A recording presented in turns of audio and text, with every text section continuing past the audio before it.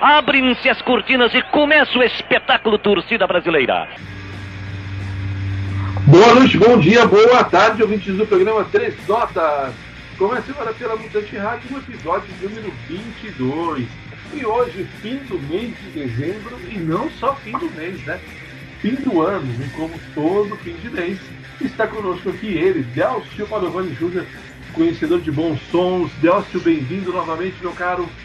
Isso aí, boa noite, bom dia, boa tarde, Ivan, ouvintes. Estamos aí, né, cara, na edição 22, fechando o ano de 2022.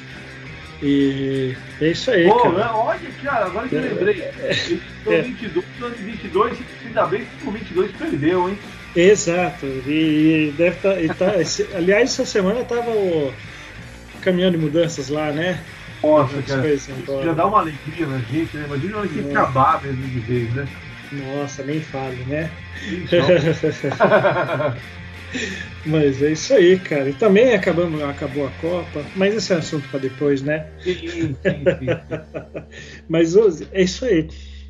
E vamos começar a bagaça então, né? Começar a barulheira aí com 3 lançamentos aí. Vamos ouvir abrindo Ruby the Ratchet com a faixa The Change. Depois vamos com Moss Generator com a faixa Getting Good at Revenge. E fechando aí com os britânicos do Josiah com a faixa Cut Them Free. Beleza, vamos lá e daqui a pouco estamos de volta.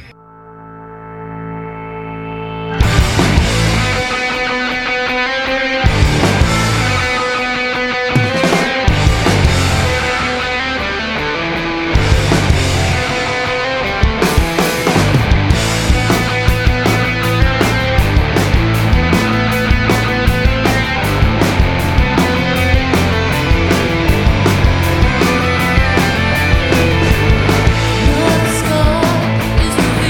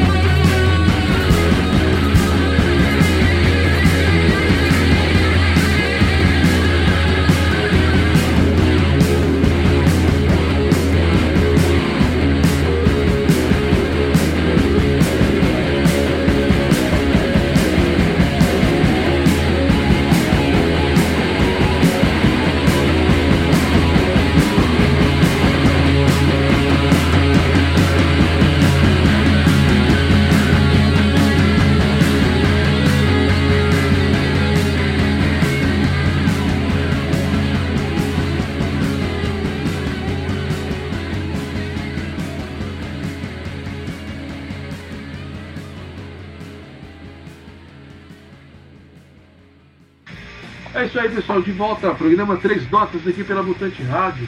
Acabamos de ouvir o primeiro bloco do episódio número 22 e que hoje conta com a participação do conhecedor de bons sons, Delcio Padovani Jr., que está conosco aqui já há cerca de 8 anos, sempre trazendo bons sons, e ele trouxe 3 novidades, hein, Delcio? É isso aí, cara. Então começamos aí, esse primeiro bloco foi bem stonerzão mesmo. Ouvimos 3 bandas, 2 americanas e uma britânica aí. Começamos com Ruby the Ratchet, com a faixa The Change do disco Fear is a Cruel Master. 7º disco deles, banda formada em 2009. Depois ouvimos aí Moss Generator, com a faixa Getting Good at Revenge, do disco Time Woods. Esse é o 13º disco deles, banda formada em 2000. E fechando com Josiah, banda que está voltando aí, voltaram em 2020. E ouvimos a faixa Cut Them Free do disco We Lay on Cold Stone. Esse é o 6º disco deles, né? Como mencionei, eles tocaram aí de 2000 a 2008, aí deram uma pausa e voltaram em 2020 e acabaram de lançar essa bala aí, certo? Muito bom. E agora vamos em homenagem à Copa, né? Pô, isso é muito importante, né? Eu acho, cara, eu acho legal, sim. Porque o legal de quando a gente fala em Copa é essa questão da gente trazer os outros elementos que envolvem, não só o futebol, né? Sim, com certeza. E principalmente assim, países, né, que a gente não tem tanto contato assim, começa a saber mais da cultura dos lugares e tal. Né? Então, em homenagem, né, principalmente a semifinal, né, uma das a disputa de 3º e 4º lugar ali, dois países que fizeram história, né? Nossos clássicos obscuros trazem agora uma banda de Marrocos e 2 da Croácia aí. A primeira banda de Marrocos é o DIMA Punk, que aí, cara, como que pronuncia o nome dessa faixa? Eu vou ler como tá escrito, tá? Vamos falar como tá escrito, cara, não tem problema. Sir GHEDA, né? E os caras legal que no canal deles do YouTube eles colocam a versão Super Punk's Not Dead, né? Entendeu?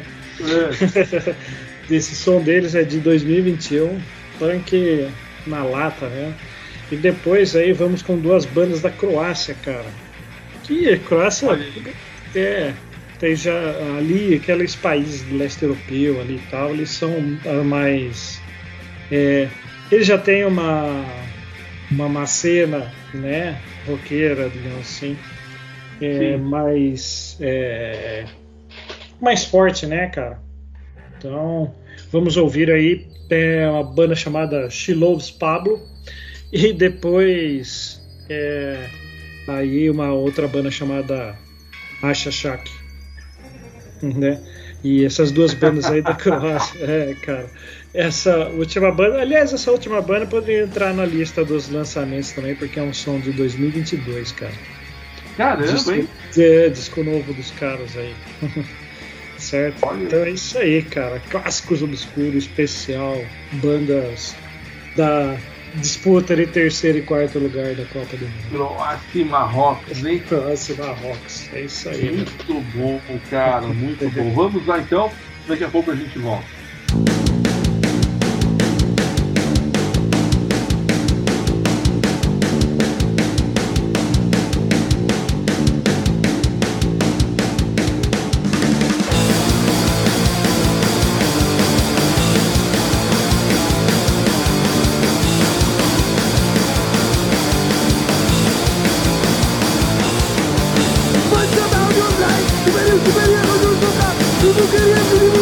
جماعة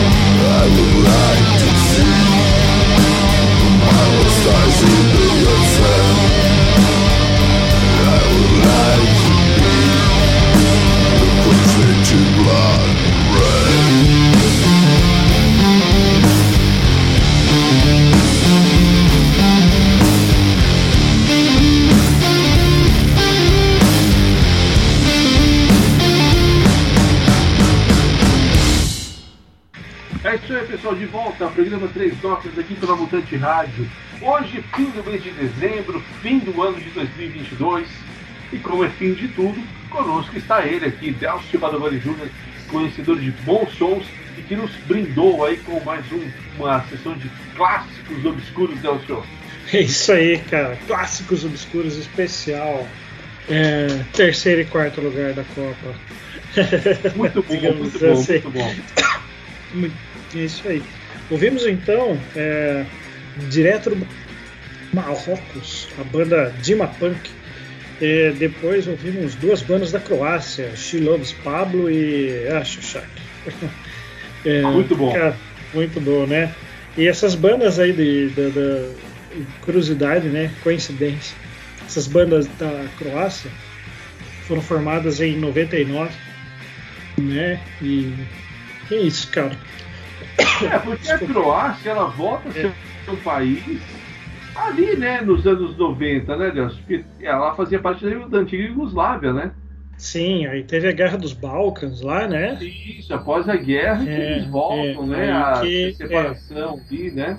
Aí separa Sérvia, Montenegro, Croácia. Isso mesmo. Falando, 90. futebolisticamente falando, imagina a Sérvia e a Croácia, mesmo time, né?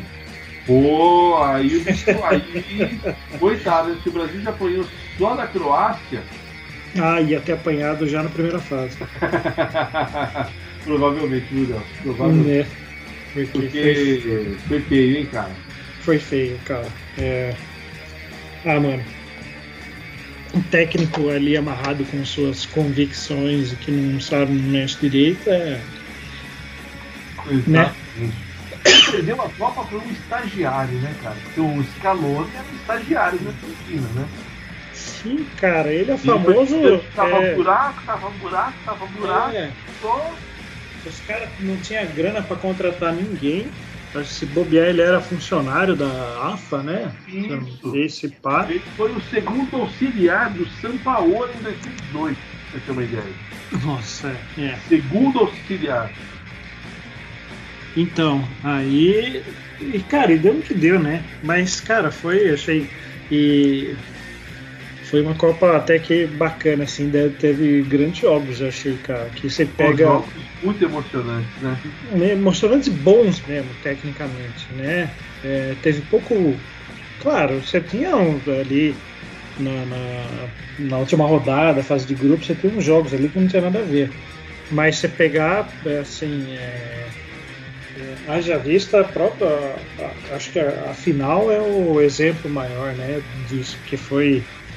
Quantas Copas nós vimos que você ficava preocupado em não errar e tudo mais, né? Sim. Ali, 90, 94. Pô, 94 foi 0-0, cara. Um jogo horrível. Horrível. Né? E 98, aquela coisa esquisita que foi lá, né? Que a França passeou. Aí 2002, aí sim, foi um jogo legal também. Mas com os times a fim de jogar, né, cara? Isso que sim. Eu achei legal nessa Copa foi isso, que mesmo ali Inglaterra, né? Enfim, os outros times maiores, assim, mais, né? Deus, eu falo pra você, cara, eu temi quando eu assisti o jogo Inglaterra e França, e a Inglaterra foi melhor o tempo todo em relação à França. E eu achava, cara, que se a Inglaterra passasse para a semifinal, tiraria provavelmente o Marrocos. E se fosse para a final com a Argentina, eu teria que a Inglaterra descontar esse 86, cara. Não, tô falando sério, cara, porque a Inglaterra ela foi muito superior, cara, durante o jogo contra a França. Tem um apresentador, não sei o que, Oliver lá, que ele tem um programa na HBO que ele fala sobre política e tal, né? E ele é inglês, aí teve um especial lá falando, né, da Copa da Vergonha, né? Que foi essa, sim, né? Por questões, falando, né, de todas as pessoas que morreram e tudo mais. Mas ele fala, ele é inglês ama futebol, né, cara? Ele fala, e eu vou lá, eu vou torcer muito. Isso antes da Copa um pouco antes da... Eu não lembro que fase que foi ali, ou foi no comecinho da Copa. Falou, mesmo assim, eu vou, assim, vai ser um time que vai me dar esperança e que nós vamos perder nas quartas de final. Provavelmente. Acertou na mosca, né, cara? Mas realmente, cara, o time da Inglaterra é muito bom, enfim. Eu achei que foi nesse quesito futebol, acho que os caras deram uma evoluída, acho que das últimas, e eu achei bacana, cara. Bacana. E a final, mano, que jogaço, cara. Que jogaço. Foi, né? E...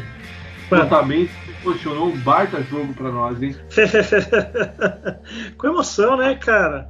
O cara falou assim, não, esse 2-0 tá muito xoxo. Vamos dar um molho nesse jogo aqui. Porra, aí o cara exagerou no molho. Né? Cara, foi brincar, né? Foi brincar com a Tartaruga Ninja lá, mano. Não se brinca, né? Com um craque, não se brinca. Oi, e, mano, assim, muito... achei bacana o lance do, né? E o moleque fez 3 gols na final da Copa, mano. Se colocar na cobrança de pênalti, ele fez 4, né? Não, mas não é fácil, cara. Não. Deus, mas imagina, né, cara? Se não tem de Copa do Mundo bater 3 pênaltis, converter os 3, cara. E aquele golaço que ele fez o primeiro lá, né? Nossa, não, aquele gol só um cara muito bom de bola. Aquela chicotada que ele deu ali do primeiro, assim.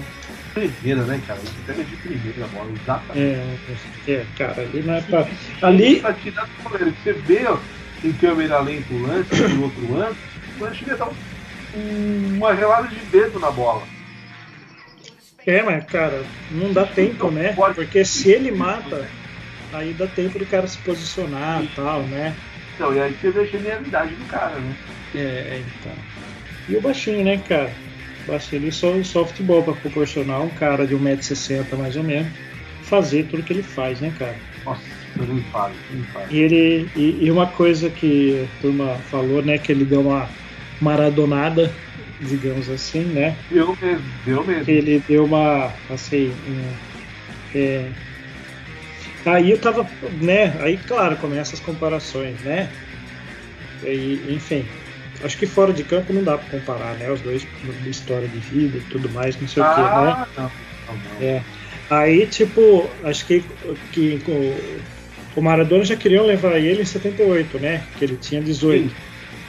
Aí não repetiram o mesmo erro com o Messi, que o Messi levaram quando foi possível, já em 2006, né? Porque essa é a 5ª Copa dele, né? Isso, exatamente. Então acho que assim, falou, opa, temos um gênio, outro gênio aqui, não vamos dar rodagem em Copa pra esse moleque aí, mano. Né? Então foi, acho que, enfim, né? E na segunda Copa o Maradona não jogou nada, né? Que foi 82, aí 86 não tem nem o que falar. Não, 86 por 7, como você falou, tem nem o que falar, ela arrebentou. Não tem nem o que falar, e até porque ele não tinha um Di Maria pra ajudar ele, né? Não tinha nada disso.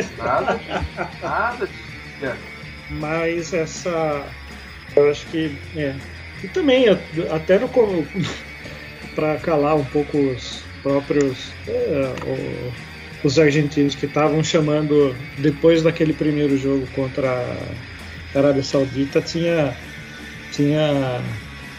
jornalista, digamos assim, esportivo argentino, apresentador, o equivalente ao neto deles, provavelmente, lá, chamando ele de catalão, né?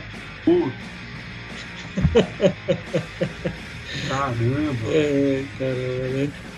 Enfim, mas agora, cara, acho que a gente... que bom que a gente pode ver, né? Sim, uma Copa dele numa altura de Messi mesmo, né? Sim, cara, e ele sendo protagonista, né? Ele entregando, né? Não tipo, sei lá, enfim, se acontecesse... o cara só tá andando em campo, o cara tá ali... um Daniel Alves da vida, né? Exatamente. Exatamente. Deus, mas só mudando um pouquinho do futebol para isso, que é importante a gente falar, viu? Rolou uma polêmica aí esses dias de que o fato da Margareth Menezes, que vai ser a ministra da Cultura no governo Lula, ser cantora de axé, cara. O que você achou disso, meu? Mano, as pessoas não conhecem, sei, ela tem um monte de trabalho social relacionado à música e tudo mais. Cara, assim, quem eu acho que deveria ser, inclusive a própria Fernanda Montenegro, já ouviu ela falando isso, é o cara que ele é presidente, acho, né, do Sesc. Esse cara do Sesc aqui. Então, porque, cara, o Sesc, mano... É fantástico. Fantástico, né, cara? O que Sim. os caras fazem é absurdo. Então, e o Sesc não é só físico, não é só com aspas, né? Muitas aspas, os prédios. Porque tem o selo Sesc, né, que é de disco e tudo mais. Você tem edições Sesc, né, que é... né, de editora. Então, assim, é um puta trampo. Mas, cara, a Margareth, ela já tem uma, se eu não me engano, ela tem uma ONG já também. Então ela já tá envolvida na questão além da música, né? Exatamente, cara. Então, assim, é um puta preconceito, né? Ah, cara, idiotice, né, cara? Convenhamos, né? Preconceito. Isso pra mim é burrice, cara. Porque, mano, ela é cantora de axé. Cara, mesmo quando colocaram o Gilberto Gil lá, né? Ele só cantou lá. A única coisa boa que ele fez foi cantar na hora. Cala a boca, né, cara? Mas realmente é muita pequenez, né?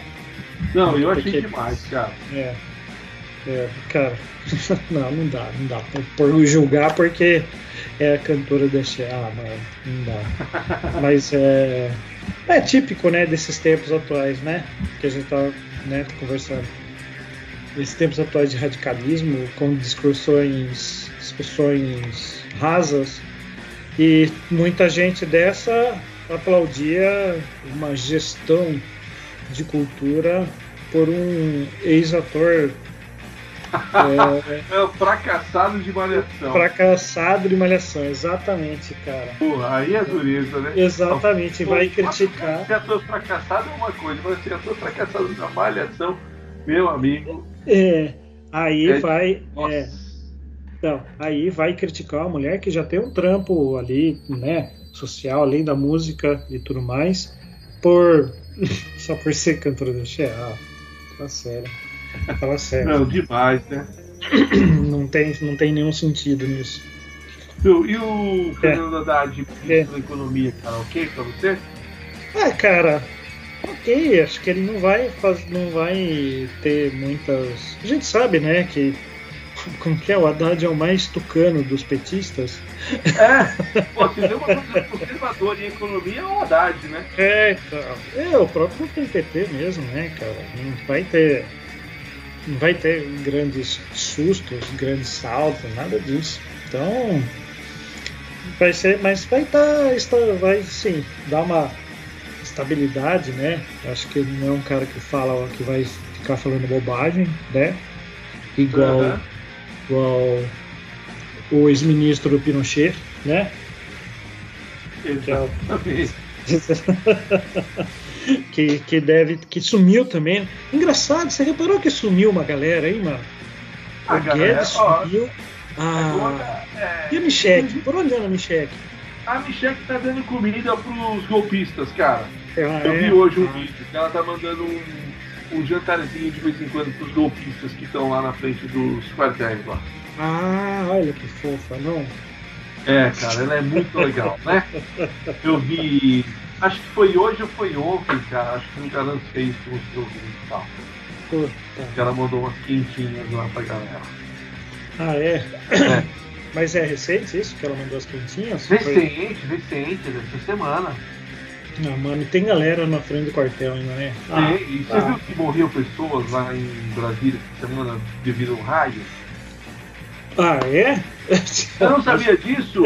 Não sabia. Cara, porque assim, a galera... Intervenção divina. Porque quando... Então, exatamente, eles estão pedindo uma intervenção divina, Deus respondeu. Vaza. Mais ou menos isso. Cara, porque assim, os caras em Brasília chove muito, né? Sim, e quando tá chove. E são tempestades, né? Que chega até a alagar uma parte lá. E os caras, quando começa essa chuva mais forte, cara, a galera sai pra frente de joelho na água, no chão, e lá é plano e tudo aberto. E começa a orar, pedindo intervenção divina. E aí caiu um raio, cara. Uma mulher ficou ferida e 3 parece que já foram pro saco. Eu pensei que foi no domingo, foi tipo meio que na hora da final da Argentina e França. Nossa, cara. Assim, fora o vandalismo, né? O terrorismo que teve ali no dia, né? Da diplomação, né? Que fala? Do Lula. Diplomação, isso, do Lula, aquela queima de ouro. Cara, falou, cara, terrorismo, cara, imagina, mano, se fosse o contrário, né? Nossa. Ia ser um massacre, cara, Se é professor reivindicando pedir aumento. Aumento de salário, cara, tacando fogo em ônibus, não tinha acontecido. Que absurdo, né? Ia ser... Não, é demais, né, cara? É uma coisa patética, né? Pois é. E o exército só vai se mexer a partir do momento que o Lula assumir. Porque eles obedecem ao comando geral das Forças Armadas, que é o presidente da República. Cara, aí vão passar. Eu não quero nem ver, cara, que vai chegar uma galera por esses dias em Brasília para acompanhar a posse. Existiam 300 mil pessoas. Imagina essa galera chegando em Brasília encontrando esse gado acampado, cara. O que vai dar? Porque tem. Não um gado acampado, tem um gado indo pra lá pra causar balbúrdia também. Uhum. Você vê por aí eu vi vários vídeos assim e tal, dos caras indo pra Brasília pra, né? Mas pra o que eu achei mais legal... causar a fusarca. Isso. Eu não sei se você viu o vídeo do Sardeizinho do Maranhão. Olha o nome do cara. Não. Sardeizinho do Maranhão. Ele fez um vídeo em que ele fala que ele vai matar o Alexandre de Moraes. O Alexandre de Moraes tem que morrer.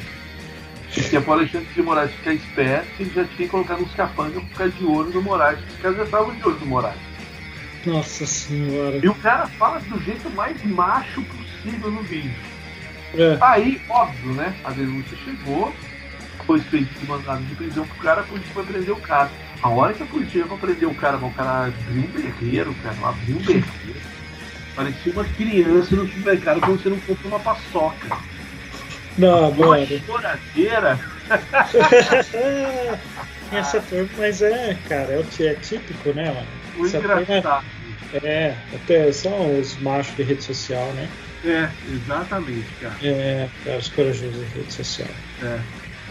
Então é isso aí, é esse o clima que a gente tem nesse final de ano no Brasil, cara. Suave.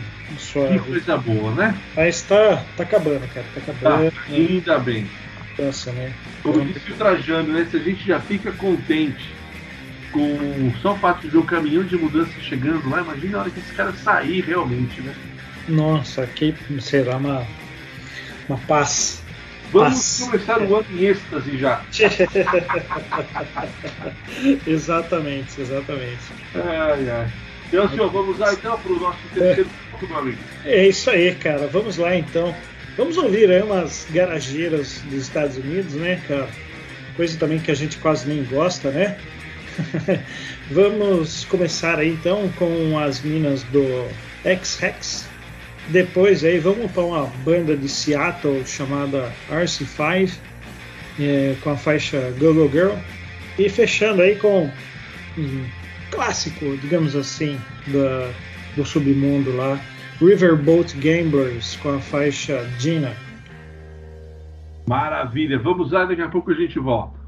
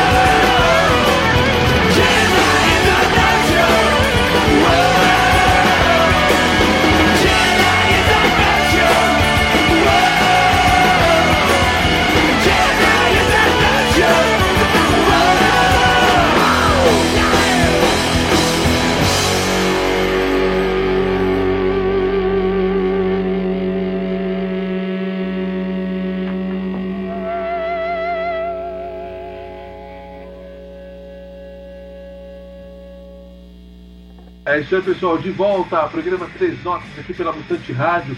Fim do mês de dezembro, fim do ano de 2022, mais um ano que se despede. E nós estamos com ele, né? Que é o craque em encerrar os meses aqui no 3 Notas. E assim também no Canibal. Estamos com o Delcio Padovani Jr. E rolamos mais um bloco musical aí sensacional, cara. É isso aí, ouvimos então as minas do ExHex com a faixa Beats do disco Rips de 2014. Esse é o primeiro de 2 discos delas, que foi formada a banda em 2013. Depois ouvimos direto de Seattle, né, RC5, né, com a faixa Go Go Girl do disco Run Baby Run de 2003. Banda formada que durou de 97 a 2003 e esse... Não, na verdade a banda foi formada em 2007 e esse disco foi lançado em 2003. A banda vai e volta, enfim. Então não pode considerar que acabou, mas enfim. E fechamos aí com Riverboat Gamblers com a faixa Jenna do disco auto-intitulado Riverboat Gamblers de 2001. E primeiro disco deles, banda formada em 97, e continuam aí firmes e fortes. E esse foi nosso bloco aí com muita garageira e coisa fina pra gente ouvir. Maravilha, bicho. E agora, antes da gente encerrar, Delcio, deixa eu perguntar, você volta no final de janeiro, velho? Opa, claro, estaremos aí. A gente volta com aquele balanço tradicional do mês de janeiro, ou você já tem alguma novidade aí, cara? Cara, já deve ter coisa saindo aí, né? Sempre tem, né? Alguma coisa já pipocou ali. Mão, já você não vai morrer com o zap na mão, como o Facebook, né? Não. Já tava vendo algumas coisas ali que vai, tipo, sair 2023, não sei o que, já meio, tipo, os caras lançam um som e depois o disco lança depois, né? Mas alguma coisa já vai vir, sim, com certeza. Mas isso é um papo para o ano que vem, certo? É isso aí, cara. Isso aí. Agora queria agradecer mais uma vez o espaço aí, né? E desejar um ano, né? Um ano novo com mais esperança e repleto de rock and roll. E a nossa parte a gente vai fazer aqui, né? Com toda certeza. E vamos fechar aí com chave de ouro, né? Ouvir Ron Ashton New Order, que nada mais é que o guitarrista do Stooges. Depois que acabou o Stooges a primeira vez lá em 73, ele chamou o baterista do MC5 e gravaram esse disco maravilhoso aí, e vamos ouvir a faixa Victim of Circumstance de 75. Beleza, vamos ouvir esse som então para fechar com chave de ouro o último episódio do 3 Notas em 2022. E fechamos com o episódio número 22, né? Vale lembrar que o 3 Notas começou em agosto deste ano. Antes a gente era da A Hora do Canibal. Delcio, obrigado, cara. Valeu por mais uma participação aqui. E esperamos estar juntos novamente em 2023, né? É isso aí, cara. Que vem tamo aí, firme e forte, sacudido. É isso aí. Agradeço a todos que nos acompanharam até agora. Muito obrigado, um grande abraço. E se tudo correr bem, semana que vem, já em 2023, estarei aqui com mais um episódio do programa 3 Notas. Até!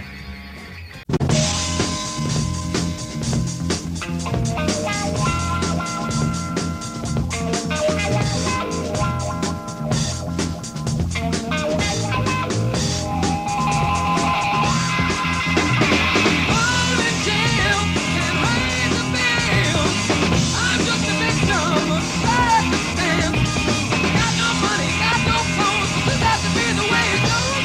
Mr. Ratchet, hang on.